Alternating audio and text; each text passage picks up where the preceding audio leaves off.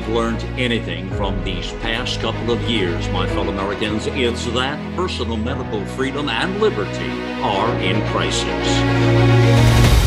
America Out Loud Pulse brings together the top experts in healthcare-related fields to keep you a beat ahead. Welcome to America Out Loud Pulse. This radio show is hosted by Peter R. Breggin, MD. I always wish to go and say MDDD. There's something about that I got that MD that I kind of want to poke in the eyes of. And here's Ginger Breggin. If you fool much more, we'll restart this program. Okay, you're in control. This is Ginger Breggin. Hi, folks. And we are on the platform of AmericaOutloud.news. Our dear friend and compatriot Malcolm, who runs this organization, is much to be praised. And we do our columns here as well. And we also have an amazing Substack created by Ginger Breggin called Peter and Ginger Breggin Substack. You should search Ginger Breggin for Substack, and that'll get you to the right one. Yes, that's definitely a good way to do it. And my Substack... Peter has a holding place in his Substack, and it redirects you to the Ginger Breggin Substack. It's a long story, folks, but we both write on the Ginger and Peter Breggin Substack. Good. Now, today we're interviewing a gentleman, a 33-year-old man whose value I cannot even begin to estimate. His name is Dr. Joseph Witt Daring. Joseph, Josef, and Witt is Witt, and dash Daring, Doerring. He's one of the few psychiatrists I know and love. He is an incredibly brave young man. I only recently became acquainted with him, and I have appeared on his show. And I'm just delighted, Joseph, to welcome you here to our show on America Out Loud. Hi. It's great to be here. I've been looking forward to it. Joseph is from Australia. I guess you were born and bred in Australia. Mm-hmm. And in 2020, I'm going to kind of give a little detail more than I usually give. In 2020, he co-founded a private practice dedicated, listen to this, folks, to assessing and treating patients suffering from adverse drug reactions. And he's now an expert in that field, especially when it comes to serious withdrawal injuries, of which there are an infinite number in our field of psychiatry. He, like myself, does litigation related to psychiatric drug experience. I come at it, as he is a psychiatrist, a physician. He comes from within the establishment in a most remarkable way, and that may be one of the first things we'll want to look at today. He was a medical officer at the Food and Drug Administration in the area of psychiatric drugs. He actually specialized in emergent adverse drug reactions, and he proposed various modifications, drug labeling. He has really unique experience in this regard. And I come from doing the same thing, but from the outside with a pickaxe. So we come from very different traditions. It's very interesting. Glad to get a good laugh out of Ginger. Mm-hmm. A pickaxe. And a giggle from Dr. Joseph Witt Daring. He's worked in numerous pharmaceutical companies and clinical research, drug safety positions. Folks, this almost always leads to making a ton of money and being completely co-opted. How this did not happen is a miracle that I would like to delve into pretty quickly. He did a fellowship in drug development at Janssen. Janssen, by the way, research and development is a substation on the way to hell. Janssen is responsible for buying Harvard psychiatrists to invent the diagnosis of bipolar disorder in children so that Janssen could make a fortune pushing Risperdal. All this is very documented. Be really interesting to know actually so if Joseph has actually heard about that. He got his medical degree back in Australia at the Queen's Medical School in Australia, but he did his psychiatry before that at Baylor, an astounding den of corruption, as are all great medical schools. Joseph Woodering, welcome to Peter and Ginger's show on America Out Loud. It's a pleasure to be here, and honor, and actually kind of like an honor as well, Peter. I mean, on my show and maybe for your audience to hear, I mean, Peter was also an inspiration for me when I was feeling lost in my profession. So to be here with you now means a lot. So thanks. Well, God bless you for that. That means a huge amount to me. I've occasionally had experiences like fearful residents calling me and saying they were about to be fired for carrying around my book, Toxic Psychiatry. To see a member of the profession like yourself who survived it and gone on to do something I would have liked to have devoted myself to early on, much more than I have, which is helping patients withdraw. I do it, but not as such a big part of my life as you seem to be doing. So I really appreciate your doing that. Mm-hmm. So why don't you take over and maybe talk to us just about your descent into hell and coming back? How did you do this? Yeah, it's kind of interesting. Where do I start? I think a good place to start is why did I even choose psychiatry, right? So I've always been interested in philosophy, also psychology, self-help, anything like that, and that was kind of an interest for me for a very long time. And when I eventually ended up going into medical school, I had to decide what specialty I wanted to do. And I said, well, there's this thing called psychiatry, and isn't this great? It dovetails nicely with all of the, the subject matter I'm really interested in, philosophy, psychology, personal growth, and that's just great. And so I signed up for it very, I guess, naively at the time, thinking it would be about that. And it wasn't. I remember going into my residency and very quickly realizing, we're not really caring about, at least what I was being taught, the caring about the psychology of what's going on. Everything was very kind of standardized, just if they have these symptoms, they have major depressive disorder, and, we're going to use these medications because there's clinical trials that show they're efficacious. And I think just from the beginning, something like that just seemed really off to me. And I think actually intuitively, it feels off to a lot of people when they encounter psychiatry. But I guess over time, people kind of fall in line and they just maybe rationalize it to themselves in a way that makes sense. But to me, something always seemed off about the way we were treating people in such a almost like a factory assembly line type of way. I mean, there was absolutely no time at all to really understand our patients and figure out what was going on in their lives. These were 25-minute visits. And I kept on thinking, why are we doing this way? This doesn't really seem like we're helping people. And I just followed that. And it got me in trouble in residency. People did not like the questions I was asking. I actually thought about quitting and, finding people like Peter's works and other psychiatrists out there that were fairly critical.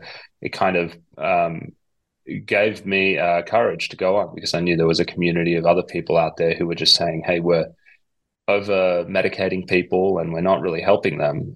And so I decided, I'm not going to quit. I'm going to go make a difference. I'm going to go to the FDA. I'm going to go and start informing people about the risks of these medications and that we shouldn't be just kind of giving them out without really understanding people. We should be helping them in the way that we would want our loved ones to be helped, really understanding them and giving them the appropriate care. And so I went to the FDA, and while I was there, I kind of learned about how they research drug side effects. And then I went to industry as well, so I could go there and learn about how they identify side effects and how they communicate them to the public. And kind of the whole time I was there, I mean, I was going into this already very critical of psychiatric medication, and so I kind of felt like an imposter in these places. But I was in there just with open eyes, wanting to kind of bring everything in and kind of learn. And eventually I simply got tired of living a lie is what I would say, because to survive in these environments, you need to kind of just go along with the status quo. And usually that means just overhyping the benefits, diminishing the risks. Same in the FDA, they're very captured by industry. And I couldn't do that anymore. And so that's when I decided I needed to be fully independent and cut all industry ties, and opened up the practice, and also opened up a lot of social media channels. And I've been kind of very publicly talking about the massive problems with the overprescription of these medications since. So that's kind of my trajectory in a nutshell. It takes so much courage. It takes so much courage to swim against the stream that way. Joseph, I have great admiration for you. I mean, I was thinking about this morning, and it's like I think you either care about the truth or you don't care about the truth. Because I look back at people in academia where I studied and these places, and I think eventually they must realize what's going on isn't truthful. I mean, I think they rationalize it away and they say, well, this is just kind of what everyone does. This is normal. But I think to be comfortable there, you cannot, you don't, that's not your primary value, truthfulness. And I think if you really care about the truth, I mean, I don't think you can survive in those environments. Yes. Yeah. This is such a key issue in life that we don't talk about quite enough, even ourselves, even Ginger and I. I mean, there is this desire to tell the truth that some people have, this desire to understand the truth, to figure out the truth, but it's really rare. And I was aware of this in high school. My best friend, I have no idea whether he's alive now, Bruce, was valedictorian of our class in high school, and he was a real truth seeker, and he was in some ways I think a lot smarter than me, because he really introduced me to actually thinking through an idea rather than accepting anybody else's opinion on it. And we both went to Harvard together. I mean, from a school that never put anybody in the Ivy League. And he and I were roommates at Harvard, and we were always very interested in the truth. And it actually, Bruce actually left the entire establishment. I think he went off and he actually did make money in the early years of computers way back then, way ahead of his time on that. But rarely do we run into people who actually want to know the truth more than they want to defend their identity or their stability or their income or their connection to community, their social relations. Right. Yeah. I think you've said it really, really well there, because that's what it is. I know, because people will listen to this and they'll say, "Hey, I care about the truth," but there's got to be a hierarchy there, because just like you both said, there's things that people care about more than truth, like Ginger mentioned, like what will your colleagues think of you if you start saying things that are against what the status quo is, and maybe even critical of what they're doing. Are you willing to put your relationships with your colleagues in jeopardy, and risk your income, risk your professorship, your endowed chair, all of these things that come along with being tied up with the pharmaceutical industry and the money, which so much of the psychiatric leadership are? Yeah, sure, they think they care about truth, but not at the expense of those things. I think also there's a lack of confidence that comes into play, so that an individual looks at this idea that he or she has that is in opposition to the group he's in, and thinks, well, but look at there's like mountains of studies and so forth, and this is all standardized and it's gone through all kinds of peer review, and thousands and thousands of people embrace this perspective.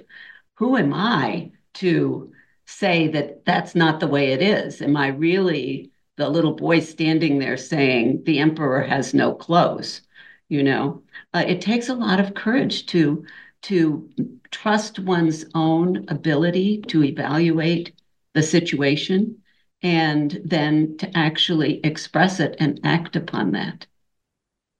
Mm-hmm. I guess I would say probably Peter and I and yourself, Greg, yourself, Ginger, we're hard-headed people, because that I I think you have to be kind of hard-headed to do that. You have to dig your heels in and kind of be prepared for it. And one of the things you mentioned being the young boy kind of standing up against the Goliath, and I felt like that a lot of times. Here I was in residency, and this is not that long ago. I know Peter mentioned my age. I'm an early career psychiatrist. So not that long ago, I was a trainee, and I'm sitting here in these classes with these professors of psychiatry, and essentially this, it's just spin. The industry had, they had been so corrupted by the pharmaceutical ties that they were overhyping the benefits of the drug and ignoring the risks. And it took me, and I have to say, for a long time, I actually did doubt myself, because I'd sit there and say that, this is not, who am I to say this is wrong? And then it was only that the more I kind of thought about it and stuck with it and stayed curious, that I realized what was going on, that, these professors that people look up to in these institutions, they don't get there because they're wiser than other people, or they know more about psychiatry, or they know more about helping people.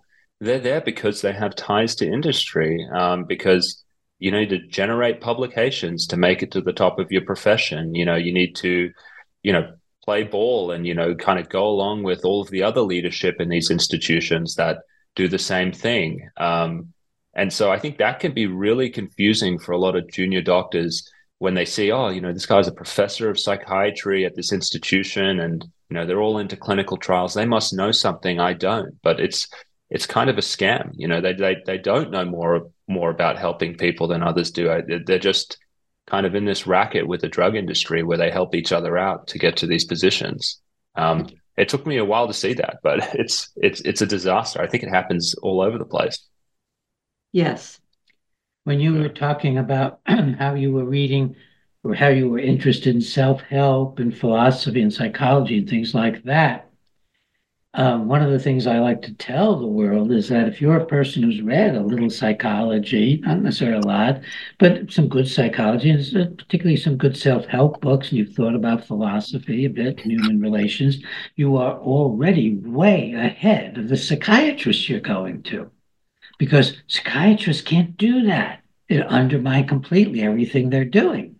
And you're a good example of having got started that way, and then you began to doubt yourself some, but eventually you came back to what you had learned just simply by looking at humanity. So there is no authority inside psychiatry of any meaning. It's just all power, folks.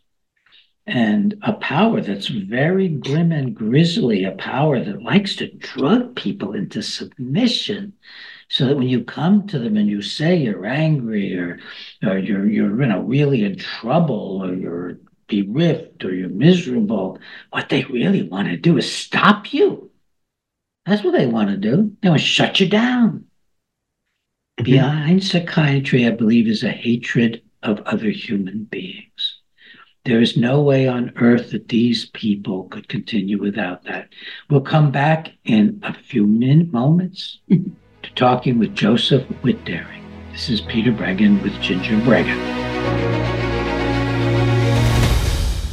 Cardiovascular disease is the leading cause of death and disability. Lifestyle changes are critical, but you can also support your heart with concentrated nutrients. Healthy Cell created Heart and Vascular Health to support cholesterol and blood pressure with CoQ10, vitamin K2, resveratrol, and soluble fiber. And Healthy Cell's not a pill, it's a patent-pending gel you swallow. Get heart healthy. Go to healthycell.com and use code OUTLOUD for 25% off your first order. Healthycell.com, code OUTLOUD for 25% off.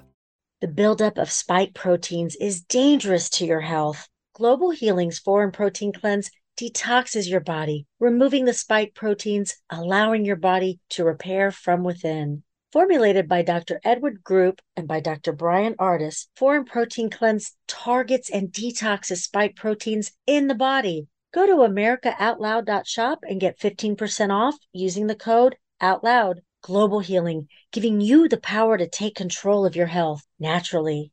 Cofix RX Nasal Solution has completed the circle and is now offering throat spray with povidone iodine. That completes the protocol doctors like Peter McCullough recommend. If staying healthy is important, you'll want to make sure to add throat spray to your next order of Cofix RX. For a limited time and exclusive for America Out Loud listeners only, you can save 25% off your entire order. Let's double down against colds, flus, strep, RSV, HRV, COVID, and more. Click the banner or go to America Out Loud shop to get 25% off your entire order. Use coupon code OUTLOUD25. That's coupon code OUTLOUD25.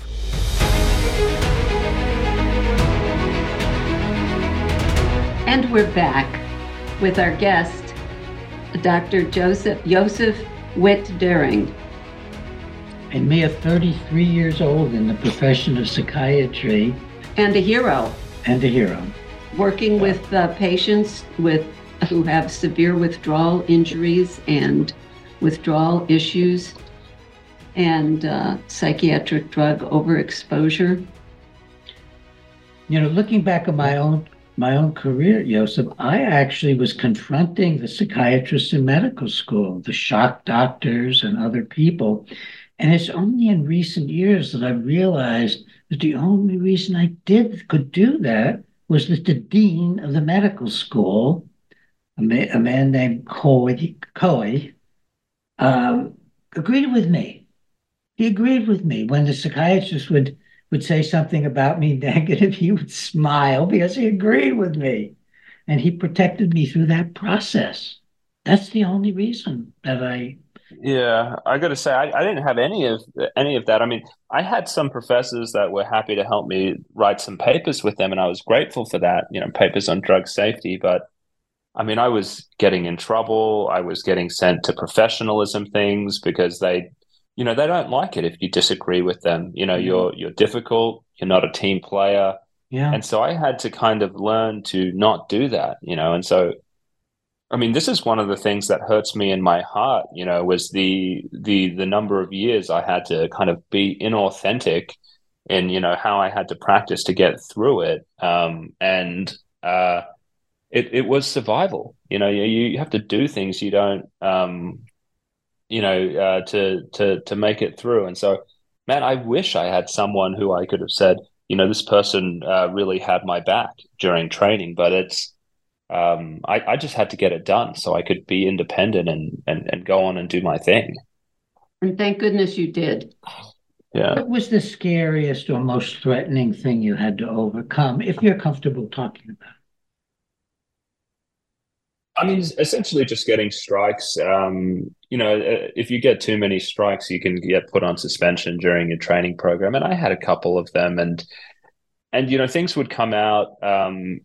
When you're a frustrating person to work with, and I think I was for many of these attendings because of the things that I was saying. Yeah. They don't normally come at you in terms of like, oh, I disagree with what he's saying about medical care. They'll start saying you lack professional boundaries, things like that. And so they try and just sort of smear you with other things. Yes. Ad hominem attacks. Yes. Mm-hmm. And so that happened repeatedly. I just caved in eventually. I was just like, I cannot keep on talking about this stuff because if I do, I'm going to be kind of out. And so, I mean, it's terrible. I mean, it kind of hurts to even think about and talk about now that that's what they do, because I mean I'm going to segue into something that's going to sound kind of crazy now. Well, it's probably not to you, Peter, and I'm going to give you credit for this. You mentioned that you talked about psychiatry's role in the Holocaust, and you made me think a lot about that since we talked on my channel. And I was looking back and I was thinking about a book, Ordinary Men, which I went and I kind of flipped through. They talk about how you get people to do terrible things, and it all comes back to this idea of they don't care about the truth. They're kind of perverted by other influences, and then they care more about fitting in with their tribe or their group of people than they do about the truth. And I think under those circumstances, I mean, you can ostracize and marginalize people that go against the grain. You can do great harm to people. I mean, there's this terrible group, this group psychosis, this strange mentality that's going on within psychiatry, where people don't even realize, what they're doing and how harmful it is. And it does. I do think the Holocaust is, and what happened there is, I think there's similar dynamics happening at the moment. It's dreadful. Yes, we're writing about that right now, in a number of different ways. Psychiatry was the cutting edge of how the Holocaust took place, and the role of psychiatry in the Holocaust. If you put that on our website, Breggin.com, and search the role of psychiatry in the Holocaust, you'll get to my paper that I wrote years ago, and eventually gave in Germany at the first and only conference on medicine in the Third Reich. Many people think we couldn't have had this Holocaust, folks, without psychiatry first organizing a mass murder, showing you could have 6 killing centers around the country and ship people to them and gas them. We use that you could lead them into fake showers with fake soap, and instead they're hooked up to, in this case, the early stages of the exhaust of trucks that would then poison them to death. And these were the so-called psychiatric patients. These were the inmates of psychiatric state mental hospitals, most of them. And they practically emptied their state mental hospital system. Their own patients, they killed them all. They're psychiatric. Yeah, then they kept bringing in new ones to kill. And that this set a precedent in a very deep way. That's another example of why diagnosis is so dangerous. Exactly. And so important to recognize as the first step toward labeling a person as other, if you will, less than human in some way, which then leads to being able to do abusive things, including over-drugging and various other and right on up to in Nazi Germany to murdering the mental patients. Yeah, this is why when we started to hear about mass psychosis and mass formation, that human beings during the COVID had gotten together and self-hypnotized themselves and brought onto themselves the dictatorship, the totalitarianism that kind of took over during when we heard this. When we heard this propaganda, this concept being promoted. And first it was Matthias Desmet writing a book and giving lectures about this mass formation, and then Robert Malone, who had no background in this area whatsoever, a virologist, came into our group and started talking about mass psychosis, and Ginger and I stood up to that. We wrote a series of articles critical, mostly of Desmet and then of Malone's use of mass psychosis, because whether Malone has any idea of the history, probably had no idea of the history of all this. Yeah, I don't know that he would have himself gotten into this. There's nothing he's ever had anything to do with intellectually. But the concept of a mass psychosis, that you could then begin identifying people who were behaving in ways that you wanted to do something about. And in particular, Desmet was applying this mass psychosis theory to people who were critical of of the elite. It was directly linked to don't be critical of the elite. They're not doing this. And it's the mass of people who do it. And of course, that led to the $25 million lawsuit against us by Malone. And that finally led a few weeks ago to the judge throwing it out of court and now threatening to make Malone pay the Breggins and Jane Ruby, whom he was suing for their legal costs. That we're waiting to hear about. But I don't often talk about it. I don't like to give Malone a lot of airtime. But it fits into you so much when you bring up, Ginger, the deadliness of diagnosis. Well, and that leads to all of the potential for abuse. And I know, Joseph, that you've seen that in regards to psychiatry. And it leads to all kinds of liberties, taking liberties about controlling other people when you label them in such a way that makes them that identifies them as needing authoritarian interference. So it's a very dangerous, and it's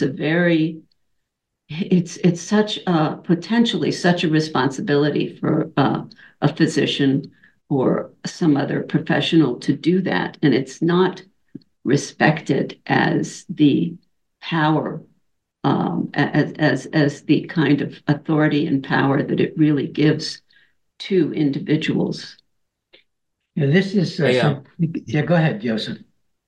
I was going to say, and I want your feedback on this because I think about what's happening in America and around the world in psychiatry, and often the question I have is like, why are we hurting people when they come to see us? Why are we over medicating them, not really listening to them, understanding their problems and guiding them in good ways? And I think in the past, and I'll keep the metaphor with the Nazi Germany thing going on. When back then, with all of the extermination of the mentally ill, I think it was done through eugenics, and it was coming through politically. But when I look at the US and what's going on, I see the influences of the drug industry. Clearly, the drug industry is going to overhype the benefits of the medications and neglect their harms, and they publish, and so they take over the medical literature. But then there's also this issue happening with private equity kind of buying up all of the the hospitals and the outpatient clinics, and they try and streamline things, and you have these short visits where now you can use these diagnoses, these short ones. Oh, this person has major depressive disorder. You don't really even need to understand much more about that, because now you have a drug and you have an indication for the drug. And so when you have that, it almost seems like, that it just brings out the worst in the care. It's just this kind of production line medicine that has been completely driven by commercial incentives. And then we have the doctors who work in this system who have taken an oath to the patients, who seem to be totally okay with it. They're just going along with it. And so I guess what I'd want to know what you think about that. Peter, I talked a lot about commercial, how these the commercial side of it has so influenced doctors. What else is in there? Does that jive with what you see, or are there other things in there that are driving this abysmal patient care within psychiatry? Well, Ginger and I, of course, have thought about this for a long time. I did reform work for 20 plus years before Ginger got together, and we've been together now 40 years. And very early on, Ginger began thinking that the psychiatric oppression that I was dealing with was the cutting edge of something else. I think that's fair to say. Mm-hmm. And Ginger comes from a Christian viewpoint. I come from a Judeo-Christian viewpoint. I'm Jewish. And it appears, when you look at the world, there has always been this battle between essentially what is good and essentially what is evil. And that there is a value system of treasuring human beings, which some people adhere to, which God has portrayed in the Bibles, seems at times to adhere to,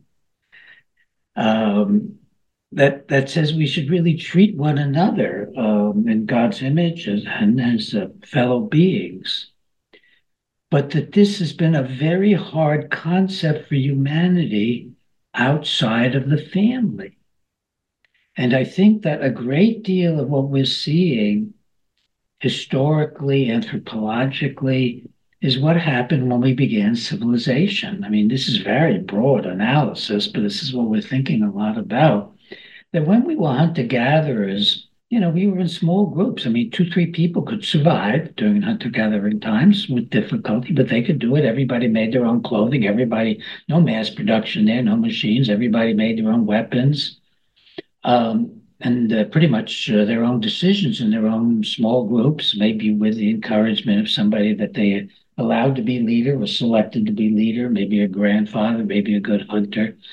But it was people who knew each other and cared about each other.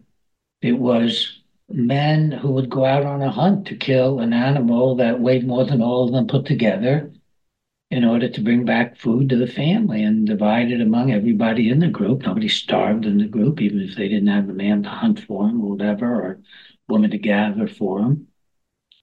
But once we got into civilization, boy, it was Adam and Eve from the start. It was from the start people beginning to really try to dominate one another. Adam and Eve after they left the garden. After they left the garden. And then the first family, of course, is, that one brother kills another brother and as a start. So it looks like that human beings in groups lose their sense of attachment, their sense of caring that's in the family. And I do think that, even though I'm Jewish, I do think Jesus was the first one to come along and announce, listen, you're supposed to love one another as I love you and God loves you. That's it. That's the basics, folks. I mean, that was in the face of what we saw in civilization, because at the time, all we had were empires enslaving people, killing people, fighting with each other. By the time of the birth of Christ, the world was divided in empires. Indeed, by the time of Exodus, it wasn't just the Egyptian empire. There were empires everywhere.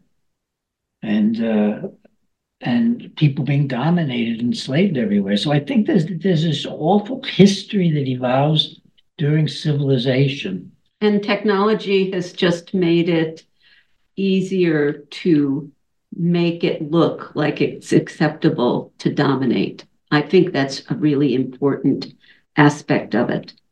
The technology of psychiatry. It makes it entirely possible to have a global empire.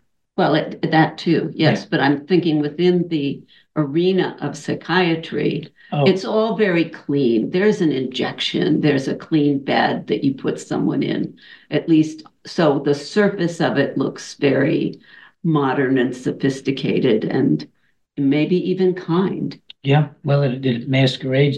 Well, the German murder program didn't allow Jews in because it was euthanasia. It was supposed to be a kindness. Wow. The Jews didn't start getting killed until a little bit later.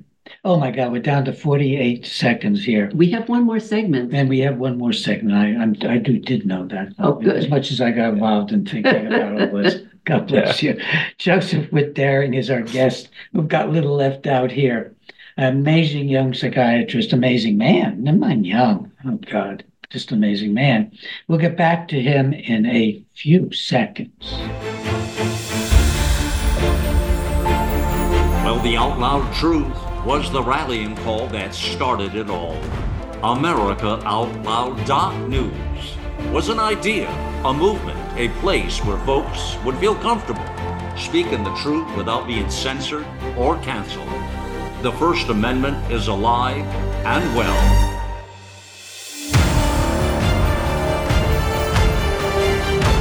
America Out Loud Talk Radio. It's a fight for the soul of humanity.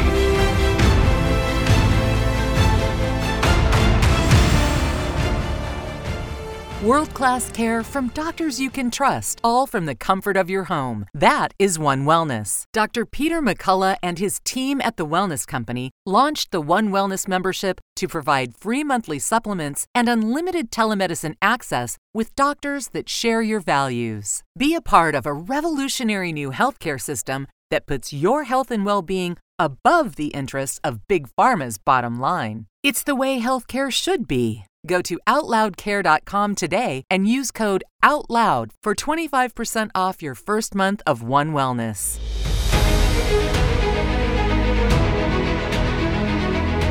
Welcome back to America Out Loud, The Pulse.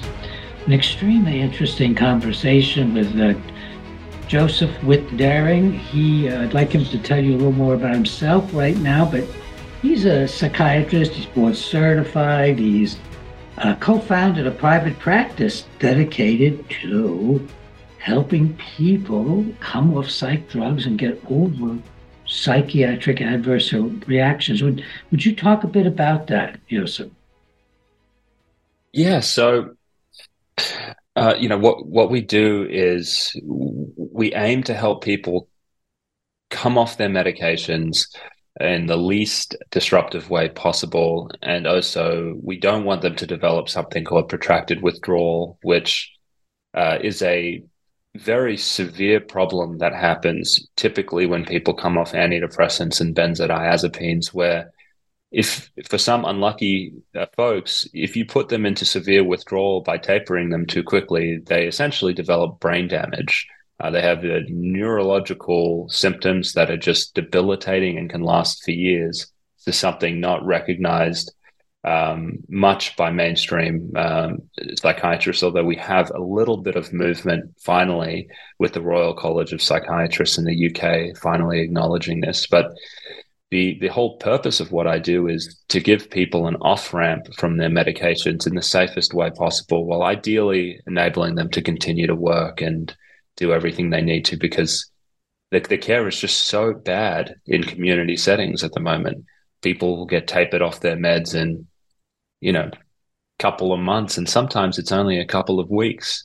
And it can just be devastating for people. So my wife and I, we started a practice, and we've steadily grown, and that's what we do full time now. Do you want to talk at all about your wife in this process?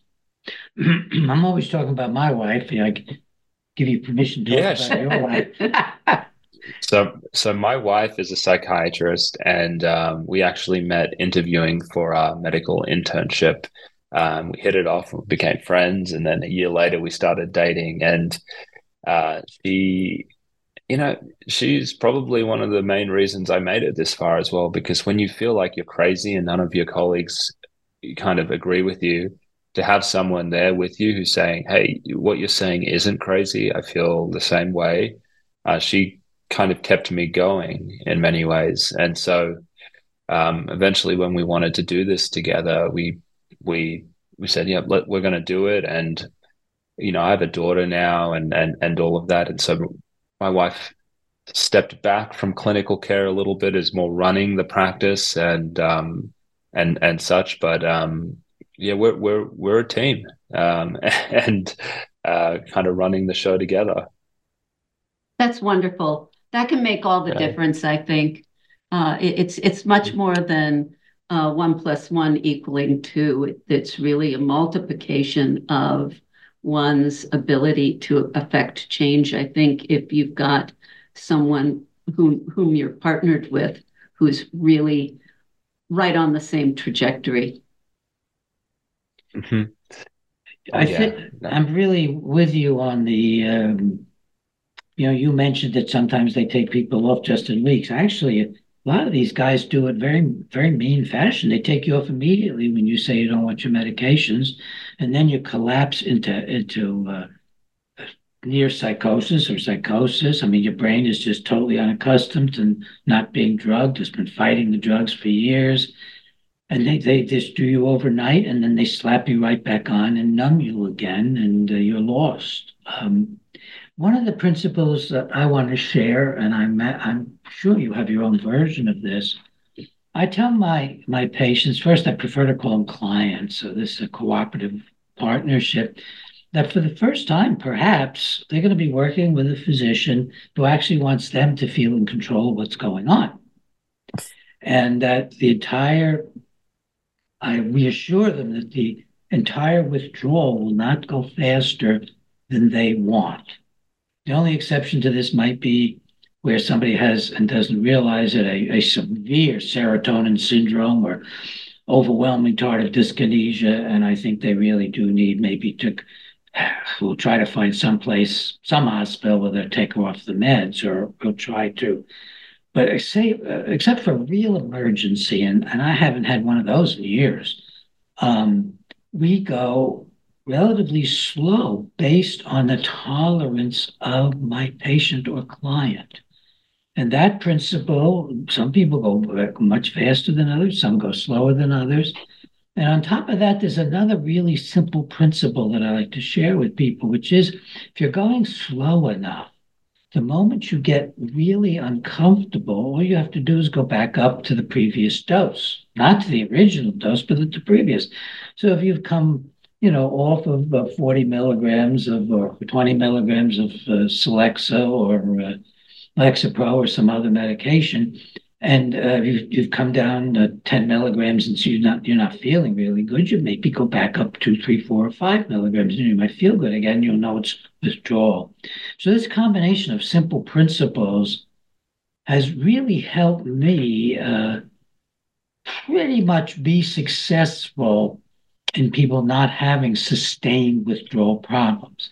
But the caveat is I'm not working as an outpatient doc with people who are on 5 drugs for 15 years and completely dependent on their families and are really in that kind of shape, because we really need residential withdrawal systems for that. So that's kind of a summary of my principles.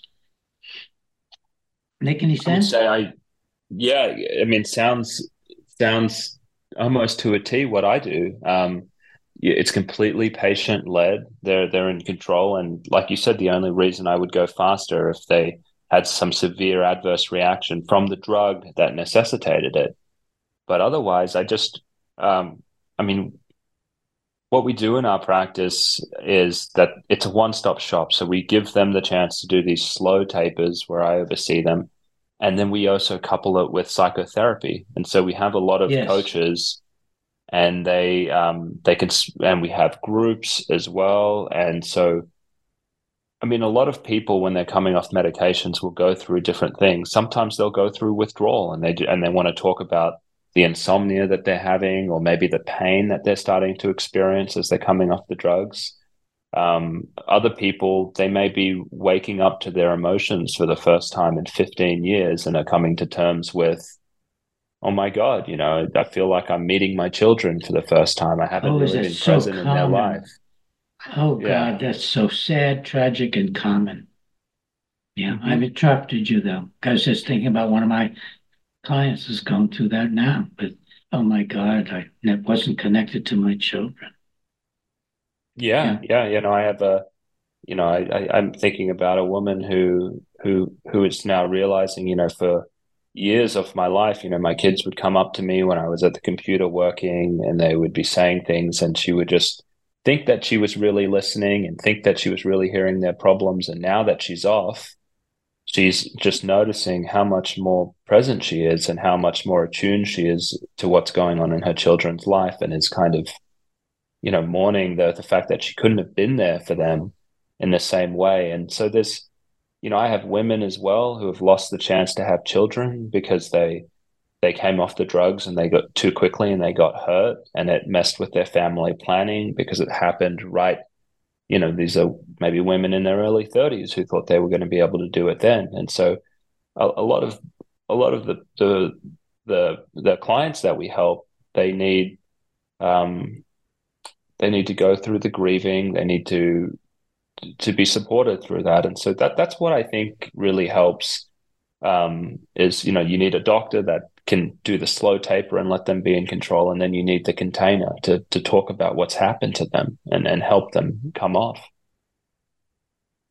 Yeah. Oh, I'm just so glad you're doing this. This is Ginger will confirm. This was like an early dream of mine, was to actually get involved with organized withdrawal, and I even thought about it very recently, and to try to think about how to create a program with a.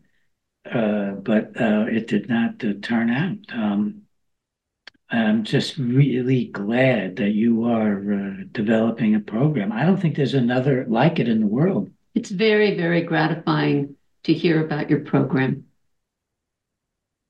And we are early days at the moment. The structure has changed a lot. And we are trying to, it's fun, it's how do we get people down safely using the resources and the people that we have in an efficient way. And I hope that we can land on a model that could be used by other people, after we figure out the most operationally efficient way to do it. Because this is hard work, Peter. I don't need to tell it to you. I mean, you've been a one-man show, it sounds like, with a lot of people. I'm sure you know how time intensive this work can be. So doing this at scale in any way really requires you to train people, divide the labor up well, and that's the part that makes me excited now, having done this for 4 years, is we're growing and trying to scale up and help more people, and we're trying to figure out how to do it. And we're talking a lot about, we're all over social media, on Twitter and YouTube and TikTok, and hopefully people will be interested in what we're doing, and they'll try and do similar programs and also be involved in this care, and we can have more practices pop up where doctors are fed up with what's going on and they want to be involved in the solution.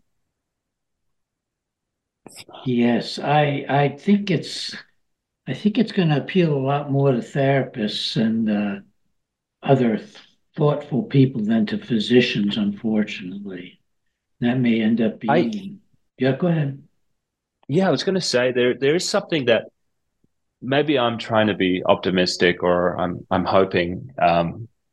But one thing I'm hopeful of, and you may be aware of this, the new drug application for MDMA for PTSD went into the FDA. I think it was like last month. So we should get a decision on whether they approve it. And this may just seem, another drug approval, but to me it's not, because with something like a psychedelic treatment, even if you're against drugs or you don't want to take them, I think it's the mentality of how they're used, which is interesting, and I hope will have an impact, because when you use psychedelic medicine for depression or anxiety, you're not taking a drug every day. You're doing a whole series of psychotherapy to prepare someone for it. Then they take it, the therapist is there with them, and then they do multiple sessions afterwards where they sort of integrate, the realizations from the trip experience. And I think that whole that mentality of, where we're going to treat this PTSD or this depression by understanding what's going on with the person and then helping them come to realizations during the therapy, I think it's completely different from what we do now, where we say, hey, you just need to take this drug every day, and we don't really want to know much about what's going on. So I'm hoping this is a little wedge in the door for maybe a younger generation of doctors who are going to start to use these things and start thinking about depression and anxiety differently than the very chemical model that we have now. And so, maybe I'm optimistic, but I'm hoping that may usher in a new way of thinking about these things. Well, it's hard for me to contain myself because I think it's a disaster. I think that it's one more tool of modifying the brain and thinking that you must do something that is essentially destructive to your brain, which is to make it malfunction in bizarre ways as a part of a process of finding some sort of renewal. And that was the whole principle of gigantic efforts in the 60s to use drugs. People tried to do this personally and with coaches and with other people in the 60s. I'm afraid it's a gateway. It's just new pharmaceutical funding. It will, I just think it's a potential disaster. But I wish luck to humanity, but I do not believe that disrupting brain function should ever be an approved way of trying to make progress with yourself. Now, there are certainly people who have had an acid trip or a mushroom trip and have learned something new about themselves or about their ability to imagine or in ways they never thought they could imagine.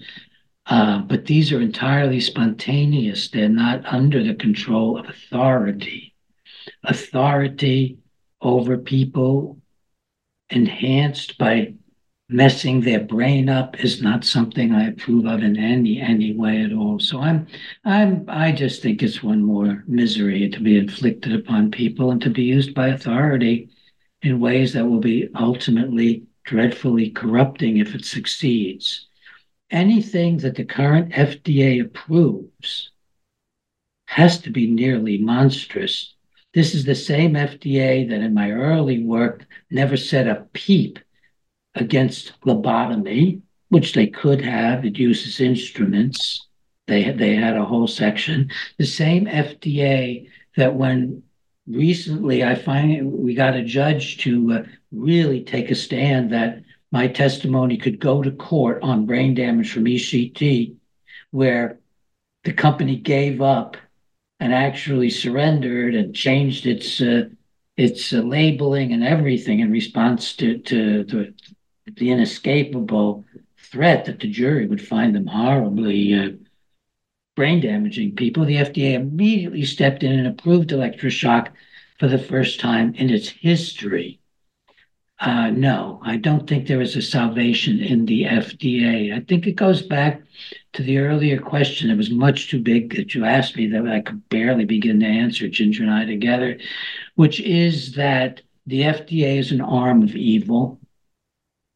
It's in the pocket of billionaires. It's in the pocket of the World Health Organization, which goes back to the UN. It all goes back. It goes back to Bill Gates, and it goes back to Xi Jinping of China. These are all methods of dehumanizing human beings. And in fact, the more I think about it, the more the model of giving a psychedelic drug to somebody and then doing therapy with them is akin to transhumanism, which is the cutting edge of how to control humanity by changing our brains. Oh, Joseph, it's so different than what you're thinking, but God bless you. I think you're wonderful. Yeah. The part that's correct is connecting to someone and working with someone, but then you introduce chemical or other kinds of disruptions and it perverts the relationship. It takes away their autonomy. But that's right. And what we're finding is that the fundamental is protecting and enhancing individual autonomy is what helps people to thrive. Everything else tends to take away and injure them. But listen, we tremendously value your work, and I'm sorry we're out of time at this point. But folks, I urge you quickly in a couple of words, how do people get in touch with you and your program? Best way to get in touch with me, I think, is through YouTube. If you go to Dr. Joseph, that's where I'm going to be over there. And so that's JOSEF. Clinic is taperclinic.com. Yes. God bless you with what you're doing.